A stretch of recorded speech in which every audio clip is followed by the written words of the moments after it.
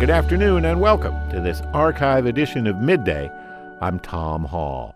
My guest is a seasoned reporter and familiar voice to public radio listeners. Ayesha Rascoe is the host of Weekend Edition Sunday on NPR. She also hosts the Saturday episodes of the NPR podcast Up First.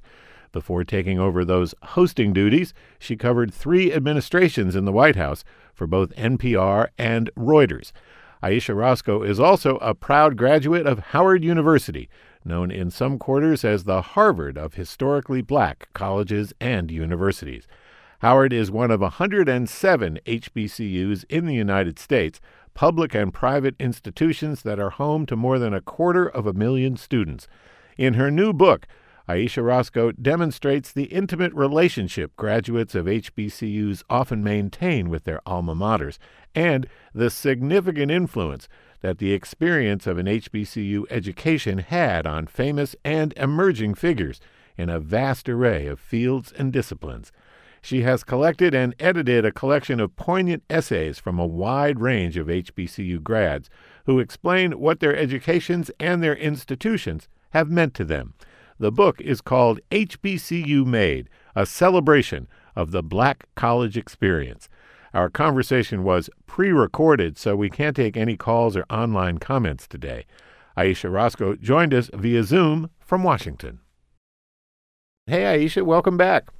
Hey, thank you so much. That was such a lovely introduction. So thank you. Glad to be back. Yeah, it's great to have you because you've been appearing on our show ever since your Reuters days, which is great. Yeah. So we go way back. We've seen your kids grow up. They've been loud during our sessions, at various degrees. Yes, yeah. But it's great to talk to you, and congratulations on this collection. It's really something. How did you choose the folks you wanted to contribute to this collection of essays?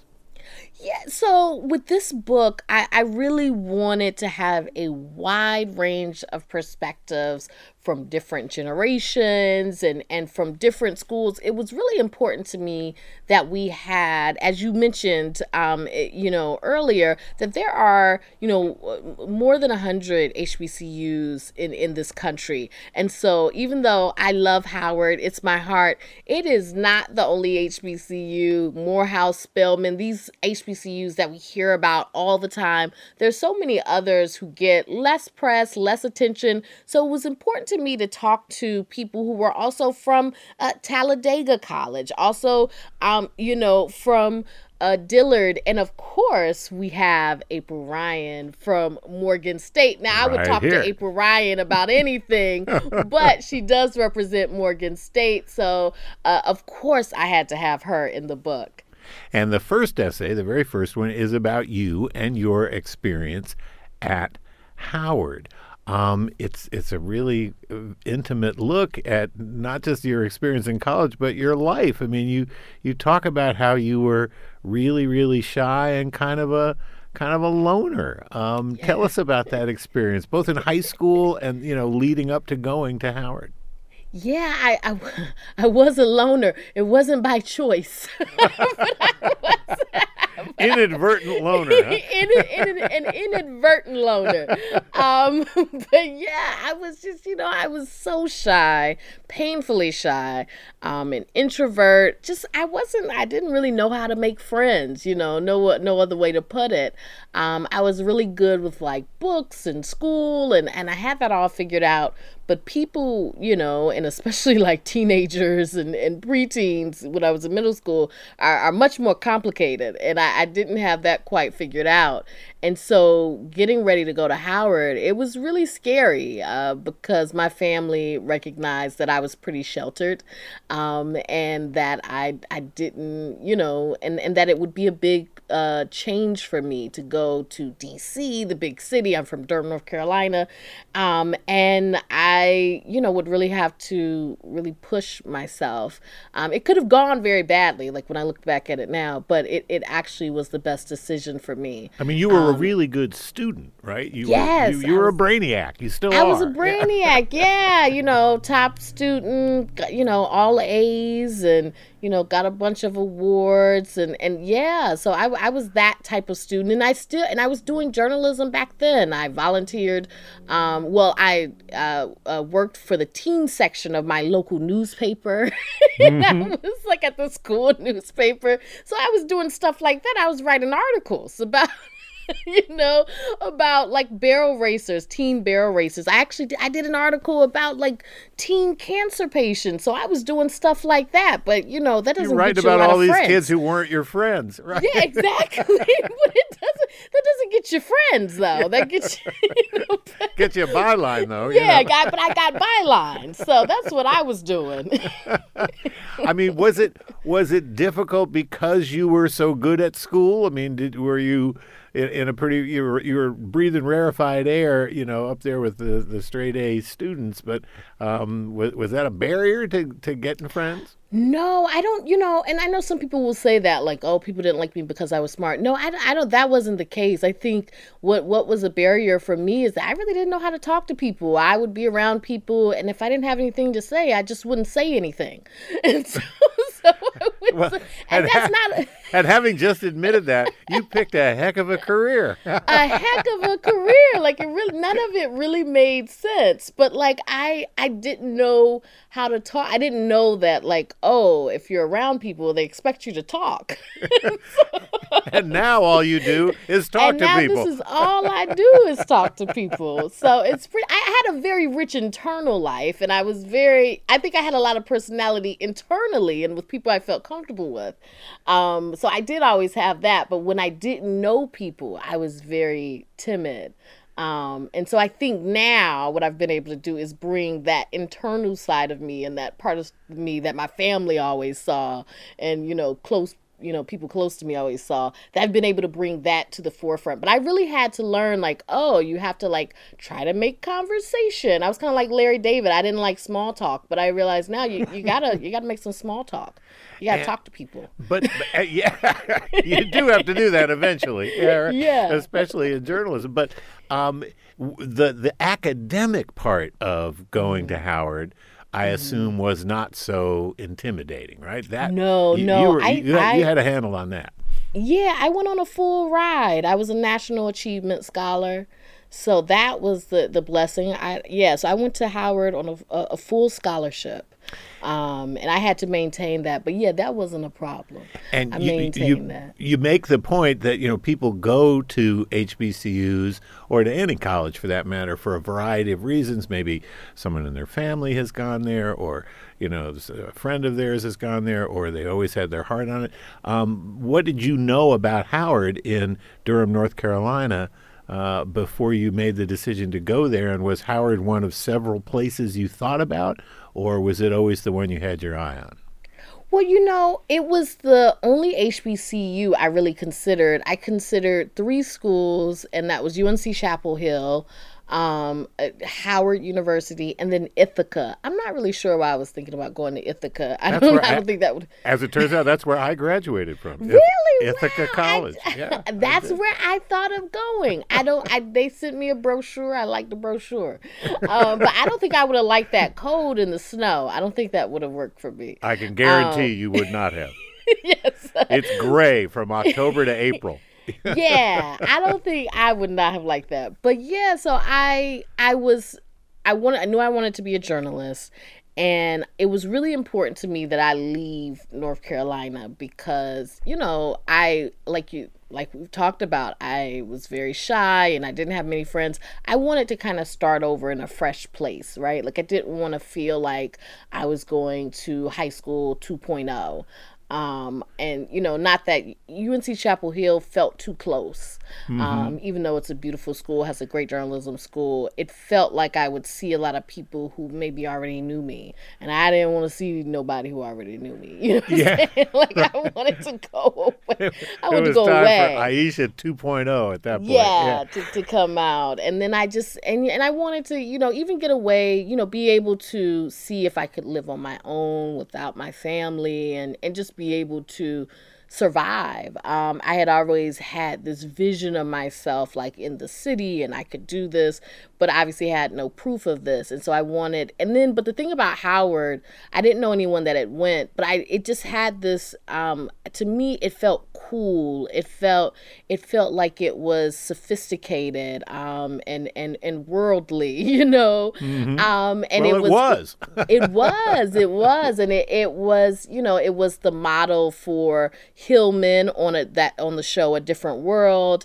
And I felt like it was, I heard so much about it. Toni Morrison, my favorite author, went to Howard University. It had so many famous alum. And I was like, oh, this is where. And when we went to visit, I'd never been before, and we did go to visit. And when I stepped on the campus, I stepped on the yard. I saw like the Delta strolling, and I saw, all these beautiful Black people. Like I wanted it to be my home, and it really did become my home. But yeah, once I saw it, I knew that it's where I wanted to go. You write that going to Howard was to stand on the shoulders of giants. You mentioned Toni Morrison, and the list of, distinguished alum of Howard is huge and long and incredible. But were you, really as a 17-year-old, 18-year-old kid, really conscious of those giants? And was that a big draw for you?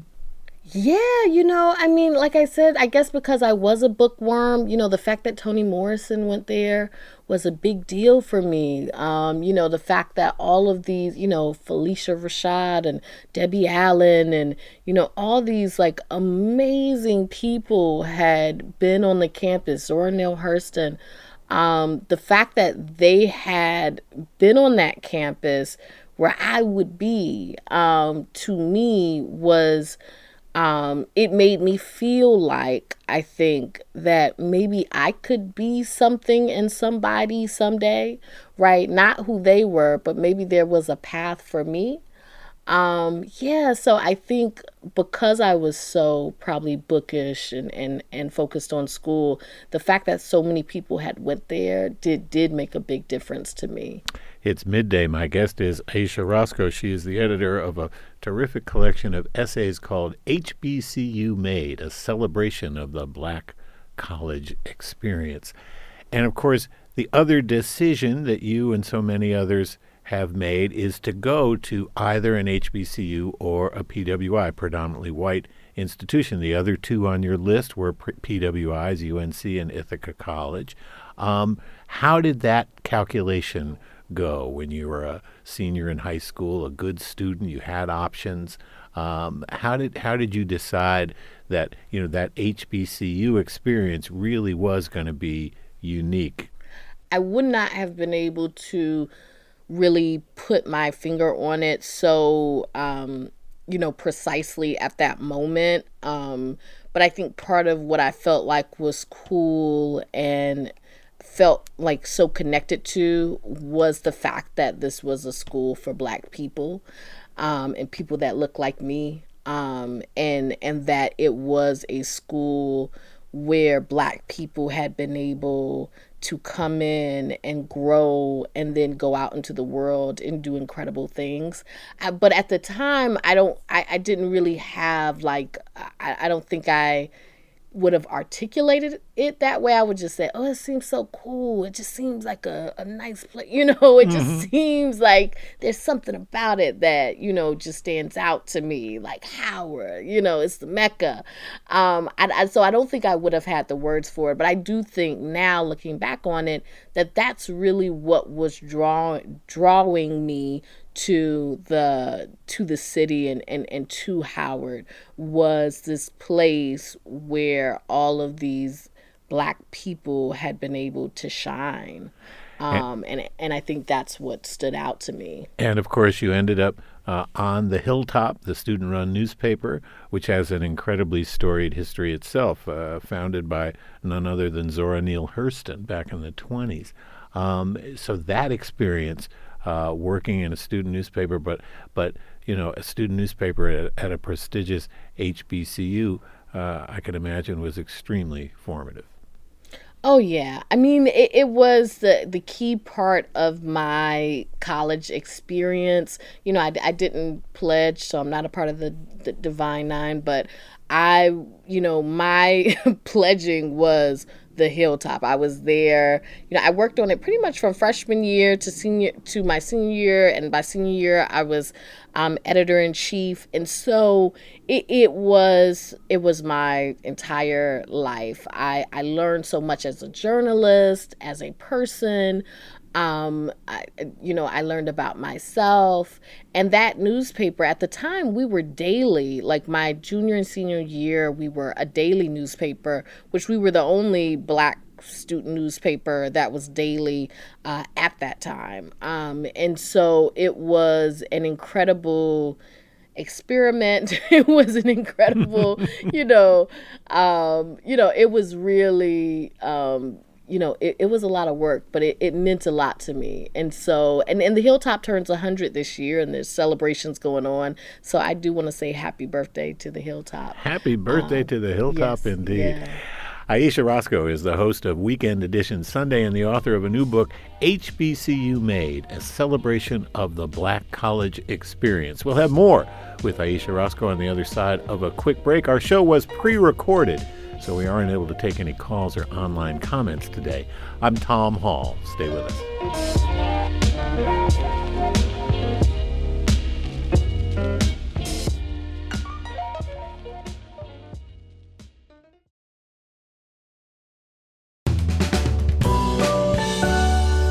Welcome back to this archive edition of Midday. I'm Tom Hall. If you've just joined us, we are being treated to a conversation with Ayesha Rascoe, the host of Weekend Edition Sunday and NPR's Up First podcast on Saturdays. Prior to landing in the host chair, she covered the White House for Reuters and for NPR. We spoke in January about her new book. It's a collection of essays about the joys and lasting influence of an HBCU education. The essays are by HBCU grads like Oprah Winfrey, Stacey Abrams, Branford Marsalis, April Ryan, and many others who explain what their HBCU educations meant to them and their careers. It's called HBCU Made, a celebration of the Black college experience. My conversation with Ayesha Rascoe was pre-recorded, so we aren't able to take any calls or online comments today.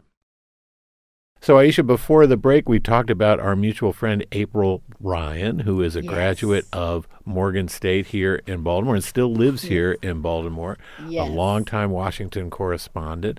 And her mom, Vivian, actually worked at Morgan, so she started hanging out there when she was just a little kid. Yes. And she talks about that in the book. She has a beautiful essay. I'm so honored to have April Ryan, in this book. And she talks about, being an HBCU baby and just growing up on the campus. And she says, she was around when Morgan was still a college, and then it became a university in 1975, and she was just a kid just running around following her mom. Her mom would tell her to go home after school, but she wouldn't listen. She would come and hang out on the campus. So yeah, she has beautiful stories in this book. And she says HBCUs love you to success.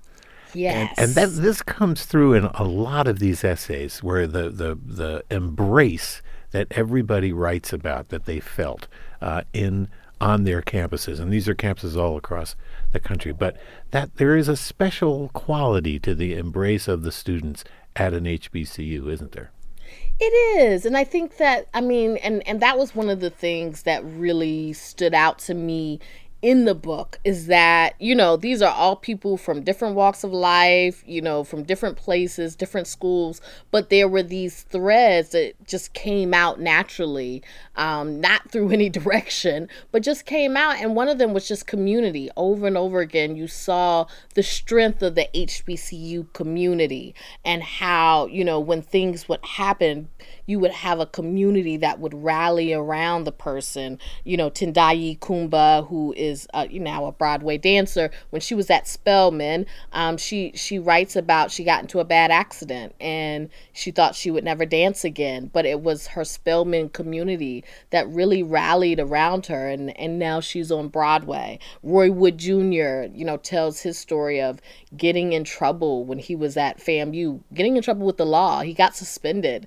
and for a semester, and so he had to go to FAMU professors to ask them to write letters to, give him a second chance. And he was given that second chance.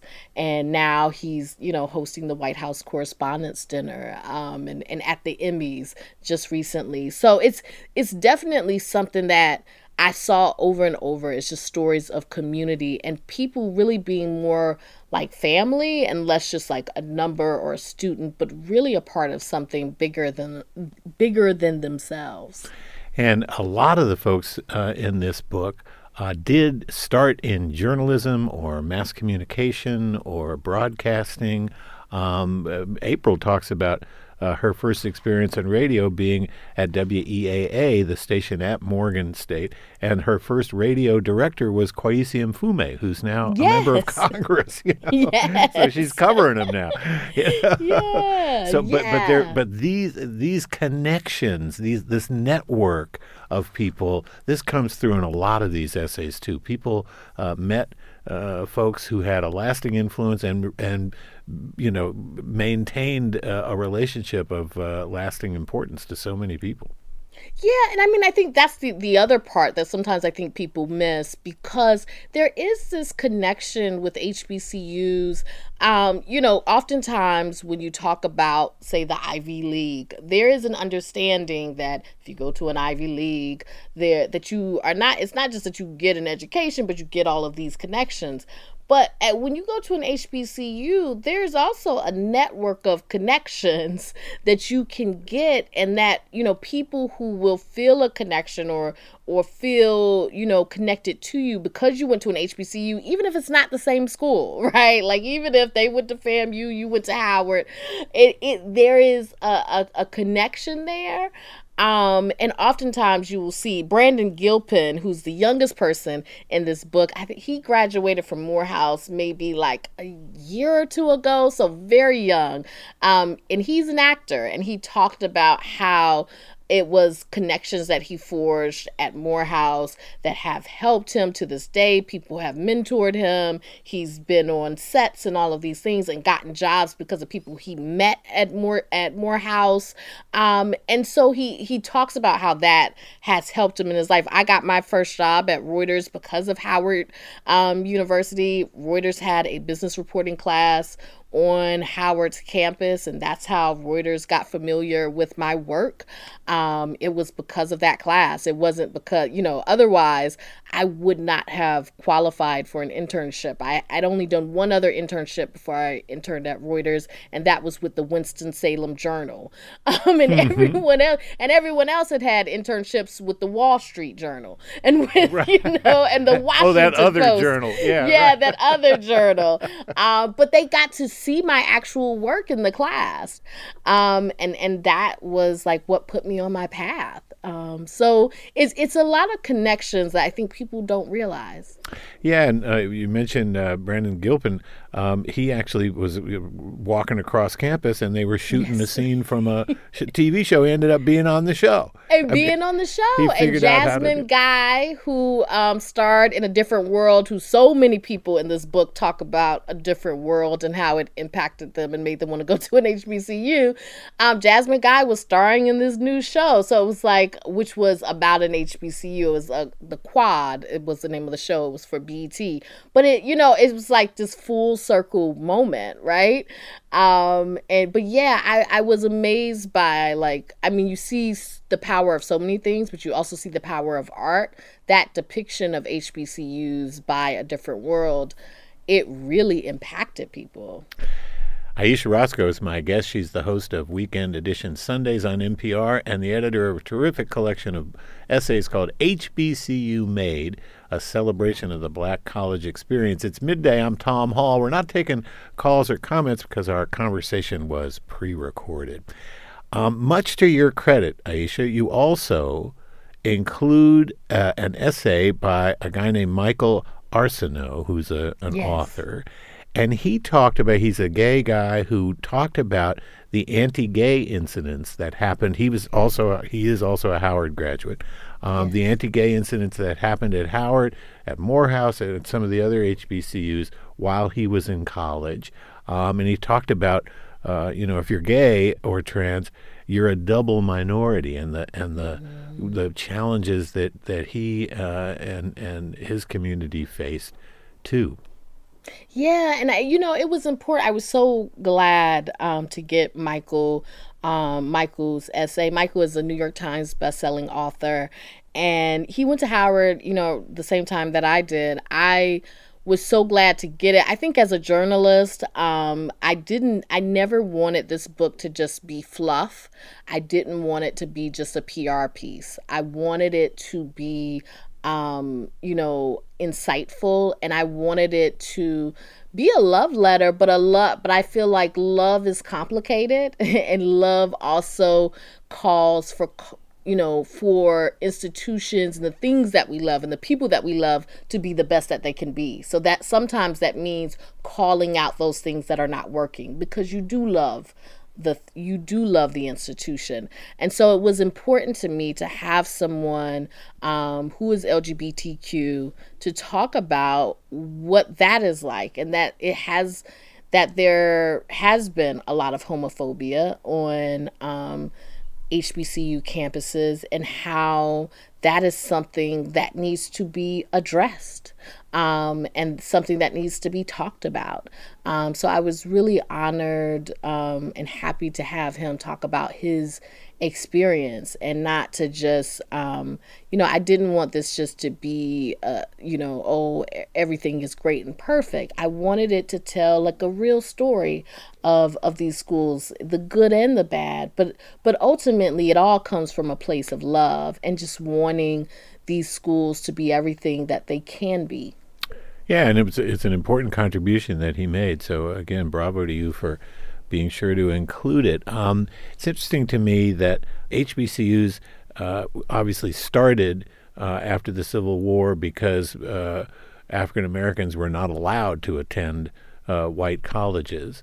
But now, at least as of a couple of years ago, almost 25% of the students enrolled in HBCUs are not black.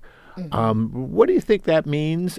Does that do anything to dilute the experience of being in that vibrant black community for African American kids? I think it is a complicated story, because what I appreciate about that statistic is that while Black people were shut out of other institutions, HBCUs never shut out others, right? Mm-hmm. From these institutions. And so HBCUs have been a safe haven for all people, even though they were created as a refuge for people who were being shut out. And I think that's actually a beautiful thing. I do think that, as we talked about, some HBCUs are much smaller. So like on the campus of Howard, there have always been, non-Black people on Howard. That has always been the case. But it's not like a huge amount of people, but they've always been there. But I think for some of the smaller campuses, you have seen an influx of students who are not Black. And that could be for a lot of reasons, because they've had less resources, so they've had to go out further into the community to bring more students to the school to keep things going, and so I think you would have to look at the individual schools to see how it's affecting the traditions or how it's affecting the schools. But I will say that HBCUs although they have made such a great impact, they have been chronically underfunded. The Biden administration has shown this, that especially the land grant schools who are supposed to get a certain amount of money from the states have been underfunded by billions of dollars. That's billions with a B. Yeah. And that, a lot of these things have been very intentional in not providing HBCUs with the support that they need. HBCUs have had to do more with much less. And so I think that sometimes that has made it difficult for HBCUs to stay open, to keep their accreditation. A lot of them, of course, the bigger schools, the Spelmans, the Howards, they're thriving in many ways, but some of the smaller schools, they're not getting $100 million in donations. Yeah, that was just announced the other day for Spelman. Spelman got $100 million. They're not getting that. And so it makes a difference. It makes a very big difference. Yeah, and these larger schools, it's not the case for all of them, as you say, but something called the National Center for Education Statistics. Who knew that there was such a thing? HBCU enrollment went up 7% during the COVID years from 2020 through 2023. So many other colleges came to the, PWIs came to the brink of closing because enrollment dropped precipitously during the COVID years when students were going to school on Zoom for part of the time, et cetera, et cetera. But HBCUs as a group, and it's again not true of every single one, but as a group, they're really thriving. I mean, they've got more students knocking at the door than they've ever had. Yeah, I think a lot of that has to do with, obviously, during the pandemic, you had the George Floyd, the murder of George Floyd, and then you had the protest afterwards, and then there was that kind of racial reckoning. So there was a lot of conversation about why don't we support our own institutions? Why don't Black people support their own institutions and have athletes go to Black schools and students choose to go to Black schools? You also had Beyonce do Beachella, which I feel like is a very big, Sure. I am a big Beyonce fan, but I feel like you can't, to have someone at her level putting HBCU culture, the band culture, the majorette culture, all of that on, display, the Divine Nine, all of that on display, that was huge. And then she also gave scholarships for kids to go to HBCUs. And so all of that, Deion Sanders went to Jackson State for a little while. You just had all of these things happening. And not only that, you obviously have a vice president who is a Howard graduate, Kamala Harris. And so all of these things, I think, put a real spotlight on HBCUs, and that's why you see so much attention and so much.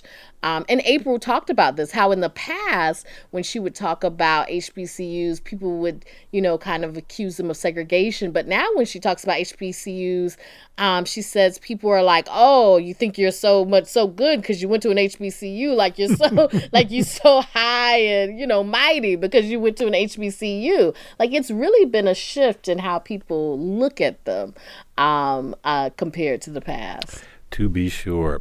Ayesha Rascoe, her new book is called HBCU Made, a celebration of the Black college experience. We'll have more with Ayesha Rascoe on the other side of a quick break. It's midday. I'm Tom Hall. Stay with us.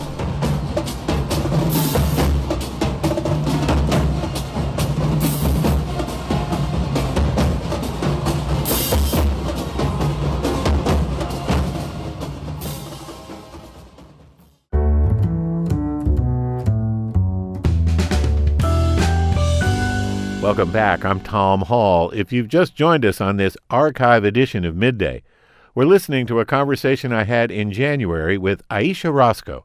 She's the host of Weekend Edition Sunday on NPR and the editor of a terrific collection of essays about what going to college at an historically Black college and university has meant to a range of successful African-American HBCU graduates. It's called HBCU Made, a celebration of the Black college experience. Our conversation was pre-recorded, so we're not able to take any calls or online comments today. So, Ayesha, we talked a little bit before the break about the confluence of the BLM movement that rose from the deaths of George Floyd, Breonna Taylor back in 2020, and the fact that HBCU enrollment at that time spiked. And has stayed up. There's also a long tradition of activism at HBCUs. I mean, HBCUs were the college kids who were behind the civil rights movement in the 60s and even before that. And, of course, now we're at a period where there are, very purposeful frontal attacks on DEI programs in business and in academia. You have a couple of DEI experts who write essays in this book, Rebecca Roussel and Melanie Parker. They don't necessarily write about DEI specifically, but that's what they ended up doing. The DEI is under attack. Yeah. What do you think that means, and what role will HBCUs play in countering it?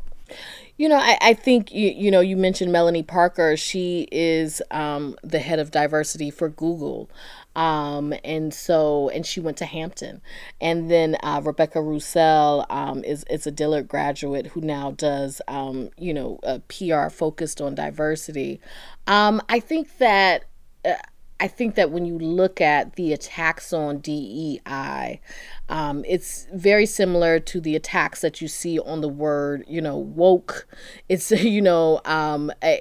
it's something on the CRT, the critical race theory. Yeah. It seems like at this point, when people throw around the word DEI, what they are really talking about a lot of times is just the presence of someone who is not white. So if you see a black person in a position, you will see people say, that's DEI. It's like, well, how is that? That's the only explanation. Yeah. Right. Yes. And there's always a question of merit. So when you see any person of color in a position, then all of a sudden it's like, well, what about merit? If you see an all white panel, there's no question about merit, right? There's like, do all of these white men, do they have merit? You don't see those questions. And so I find that to be very fascinating, that merit only comes up when it's someone who is not white. But I think what you see, and HBCUs are not immune to problems. They are not, perfect by any means, as we've discussed. But I think what you see at HBCUs is a training up of people who can see these attacks in the larger context of the history of this country, right? Like, these attacks do not come out of nowhere. They do not come out of a vacuum, but they are out of, I think, a very long line of this country grappling with its diversity, grappling with the vestiges of racism, grappling with the vestiges of Jim Crow and all of these things, and what it means to be in a country where everyone was not free, what it means to be in a country where there, were citizens who were second-class citizens, and that this is a country that is still dealing with that and still dealing with what that means now and how do you deal with it going forward. And there are different views on that. But I think that you see at HBCUs and elsewhere, but definitely at HBCUs,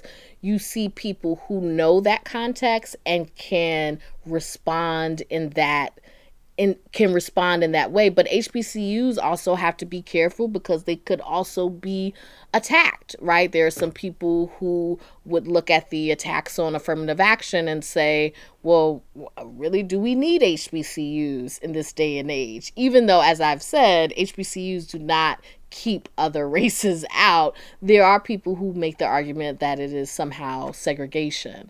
And so I think that HBCUs have to be ready and also be on guard that they don't also become victims of these attacks. Yeah, that's a really good point. Of course, we had the example of Dr. Claudine Gay, former president of Harvard University, after she came to prominence after that testimony she gave in front of Congress. People started saying, well, how'd she get to be the president? She's got kind of a thin resume. Then people attacked her for alleged examples of plagiarism in some of her scholarly work. She wrote a piece in the New York Times after she left who said, and she said, trusted institutions of all types, from public health agencies to news organizations, will continue to fall victim to coordinated attempts to undermine their legitimacy and ruin their leaders' credibility. And this is happening. So HBCUs certainly are going to be in that leadership role moving forward when we continue these conversations about CRT and about DEI, all the other acronyms that seem to make a lot of people fearful for some reason. Yeah. I mean, it's a part of it's a part of the story, and it's a part of the reckoning in this country. And when I say reckoning, I mean, I feel like this country is always in a reckoning, right? Over its history, Sure. over what has happened, over what has continued on today. And so that's a part of it. And I do want to be clear that HBCUs are not always, a safe haven. We talked about recently Dr. Antoinette Candia Bailey, a Black woman at an HBCU at Lincoln University. She took her own life, and reportedly she had accused the HBCU of bullying. The head of the HBCU was actually a white man. So I want to be clear that HBCUs are not perfect, and that sometimes the very same struggles that especially Black women face and can also rear their heads at an HBCU. And that's something that I think needs to be examined and thought about, and that people really need to not just love these institutions, but to support them and push them to be the best that they can be. Sure. And, just the number of great leaders who have come from HBCUs. You mentioned Vice President Harris, who's a Howard graduate. Stacey Abrams has a wonderful essay in this collection. She's a Spelman graduate, and she talks about, in particular, how the president of Spelman allowed her the space, allowed her the room to grow as a leader. I loved the essay from Stacey Abrams. I mean, she talked about how she first started going to city council meetings because a professor at Spelman encouraged her to. She ran for her first political office there. I believe it was freshman class president. And she even, she was involved in activism. She stormed the board of trustees meetings. I think they were protesting like a tuition hike. And what she talks about is how, yes, wherever she went, she would have probably been involved in activism because of her history, because of her family. But it was at Spelman that passion, it wasn't just there and kind of, allowed to just go wherever, but it was guided. That's what she talks about, the importance of guidance, and not just, okay, you want to protest, but here are some thoughts on how that works and what you're trying to do and what are you trying to achieve and all of those things. So I think that what I got from her essay was really like the guidance for even when you're pushing back against the institution, even when you're being an activist, you're learning, you're still learning. And I think I got that at Howard over and over again because, there's a lot of protests at Howard. It's a part of the culture. It's a part of the culture. And but you also you learn about how to channel that. Sometimes it's rage, but how to channel that passion in productive ways. If you've just joined us, my guest is Ayesha Rascoe. She's the editor of a new book called HBCU Made, a celebration of the Black college experience. It's midday. I'm Tom Hall. We're not taking calls or comments. Our conversation was pre-recorded. So, Ayesha, there's a wonderful essay in here by Branford Marsalis, the great musician, brother of Wynton Marsalis, former head of the Tonight Show band, etc., and he's toured all over the world. He decided to go to Southern University, and a lot of folks in his milieu in New Orleans, where he was at a creative high school with some big names. Wendell Pierce was there, Terrence Blanchard, Harry Connick Jr., all sorts of people were there when he was prior to college, but he decided not to go to a place like Oberlin or Juilliard, a place that's known as a music school. He wanted to go to Southern because of the band, which I thought was the marching band, which was really cool. But he, the marching band. But here's a guy who has toured the world, playing all over the globe, He's chosen to teach at an HBCU now when he's here in the States. And he says in his essays that in the U.S. we've accepted the European understanding of blackness, the color of our skin. And he says going to Southern and being immersed in black traditions and culture on a daily basis gave me a better understanding of myself and the duality of my existence. That's a really important dimension to that HBCU experience where it's not defined in European terms. Yeah, it's Black people being able to define themselves, which is allows for a very broad range of experience. The other thing that came through in pretty much all of the essays was the diversity of the HBCU experience. And I know a lot of people go, diversity? No, like, there are Black people from all over the world. There are Black people from the continent of Africa. There are Black people from the Caribbean. There are Black people, from all over the world, all sorts of different experiences. You had rich Black people who, summered in Martha's Vineyard. You had first generation college students, and everything in between. And so what you see, and I think part of what Branford Marsalis is saying is, like, you see the humanity of the Black experience, that it's not monolithic, that we are all human beings and individuals, and that there is a wide range of experience, and that's what I think this book also highlights, and that I feel like is so important for people to understand, that there is a culture on HBCU campuses, but it is very diverse, and it's influenced by so many different parts of the Black experience, because the Black experience is quite broad. And in our last couple of minutes, Oprah Winfrey is in here. It's the final essay in the book. It's adapted from a commencement address she gave at her alma mater, Tennessee State. She talks about the acts of compassion that can be a lifesaver for somebody who receives it, but also for the person who offers it. And compassion is a theme that comes back time and again in all of these essays. What did you learn about HBCUs that perhaps you didn't know from your own experience at Howard? I learned a lot. Like, I think I learned what I didn't, from pulling this together.